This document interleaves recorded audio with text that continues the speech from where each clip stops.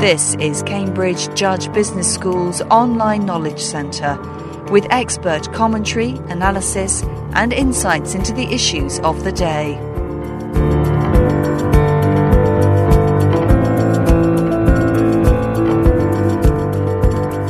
Martin Lindström is an internationally acclaimed marketing and branding expert. He's one of Time magazine's top 100 most influential people. His visit to Cambridge Judge Business School took in different audiences. To the first, he expressed his views on social media. To the second, he concentrated on his book, Brandwashed, and the psychology behind the strategies companies devised to persuade consumers to buy their products.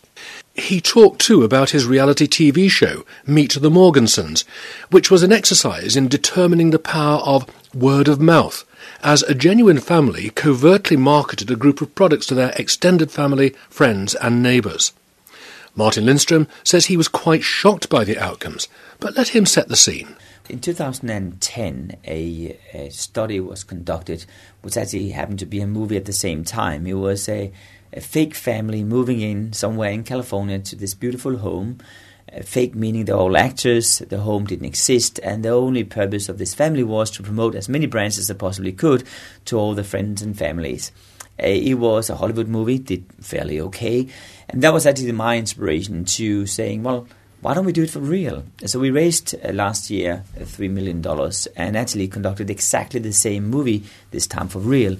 We had a casting session going on across the United States, found the Morganson, which were this ideal family, good-looking mom and dad, and perfect-looking kids, looking like mini Justin Biebers. And really what happened was that they moved into this perfect house. We armed the whole house with 35 hidden cameras. We had a crew of 15 overseeing the whole experiment taking place over 1 year. And really what we wanted to find out is how fast does word of mouth spread? And really how powerful is it? How much are you and I influenced by other people's opinions without being aware of it? And we are. We are so much. It's not even funny. And I tell you, I worked in marketing for many years now. And I would say that I was totally shocked by the influence this phenomenon have. Just to put this into perspective, there was 129 people visiting this home over a period of 3 months. The following 3 months, there was in total more than 15,000 people who have heard about those 10 brands. And out of those 15,000, 12,122 people purchased one of those 10 brands. So it gives you an idea about how influential this is. And not only that, some of the brands actually saw a sales increase of more than 1,000%. In fact, what we learned was that during the dinner conversation, we actually talk about brands in 51% of the cases. And during the day, close to 30%.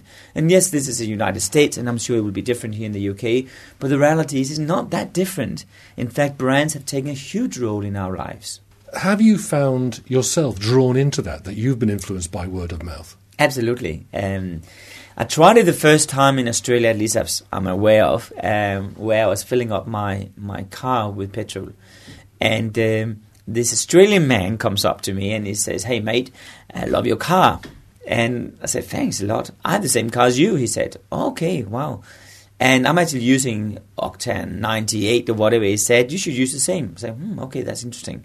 Anyway, I returned back to Australia after a couple of weeks, refilling my car again at another station. And I hear that voice again, "Hey, mate, love your car." And I turn around, ready to say, "Hey, that's me." But he's talking to someone else. "Mate, I have the same car as yours." And unless he has every car in Australia, I realized I've been set up. And actually, I changed my mind based on him. And that was the first moment where I realized, hey, even though I was worked in advertising for so many years, is has been brandwashed. And that's really the reason why I decided to write a book about that topic.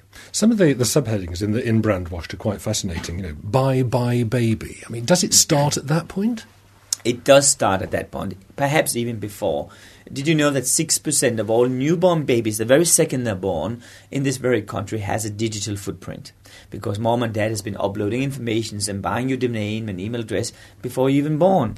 And not only that, in the book I'm discovering an unusual and pretty scary example, which is the fact that we probably, in some cases, are primed even before we're born.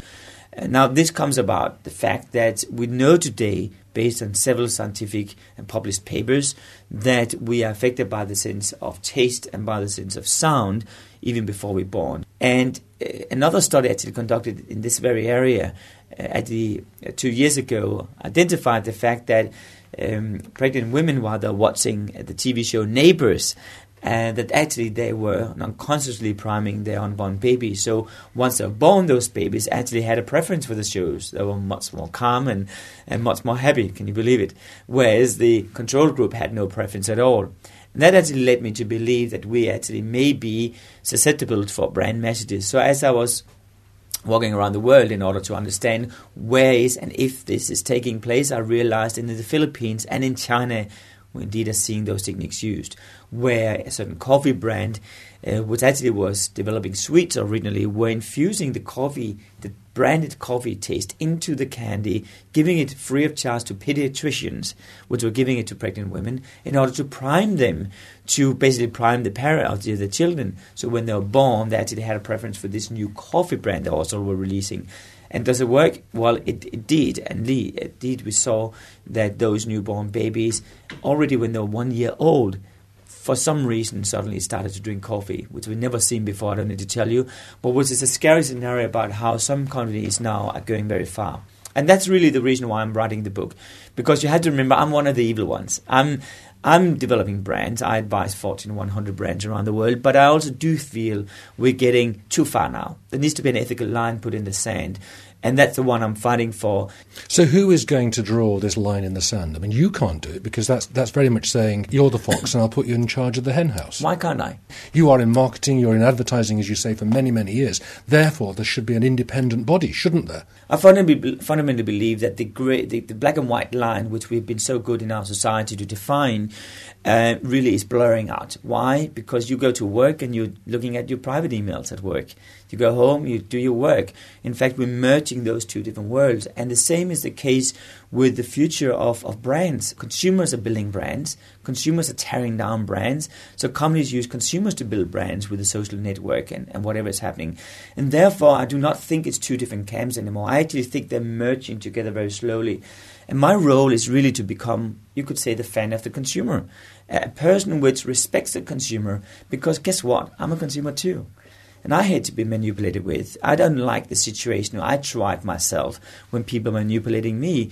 So why don't we say to the world I belong to, hey guys, it's not enough that the companies are making up ethical guidelines. You, as an individual, needs to make up your mind. Because in the end of the day, it comes down to you, because you're tweeting about it, you're Facebooking about it, you're communicating to the world, so you make up your own mind. And that's really what I'm fighting for. If you ask an independent body to set up a rule set, it may work, but it certainly may not work as well. So I do think regulation can help us, like what we've seen in Germany, where you have privacy issues solved because of the Second World War. But I also do think that we need to ask the individual to make up their own mind, and rather than just washing their hands and asking governments to handle that issue. From your experience in advertising, in marketing, and the other side, if you like, that whole genre has changed massively in the last few years with social media. It has. And social media is really up and coming, both for good and for bad. For good in the way that it gives an empowerment back to the consumer, at least perception-wise. Though I think most companies out there pretend like you as a consumer have the power, the reality is you don't have a lot to say. They are observing, they're listening, and they're playing back some of your words. But do you really influence the product and the brand development?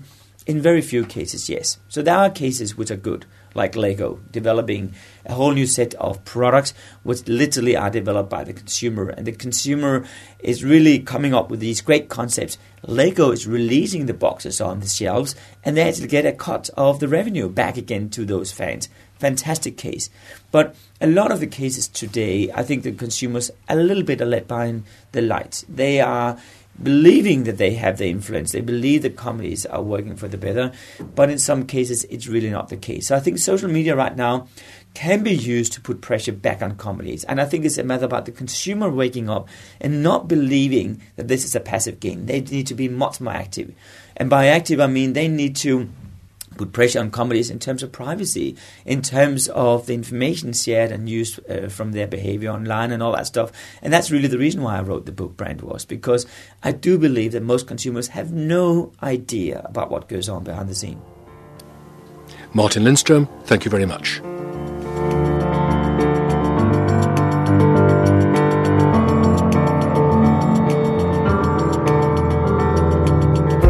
This programme was produced by the Cambridge Judge Business School as part of its online broadcast series.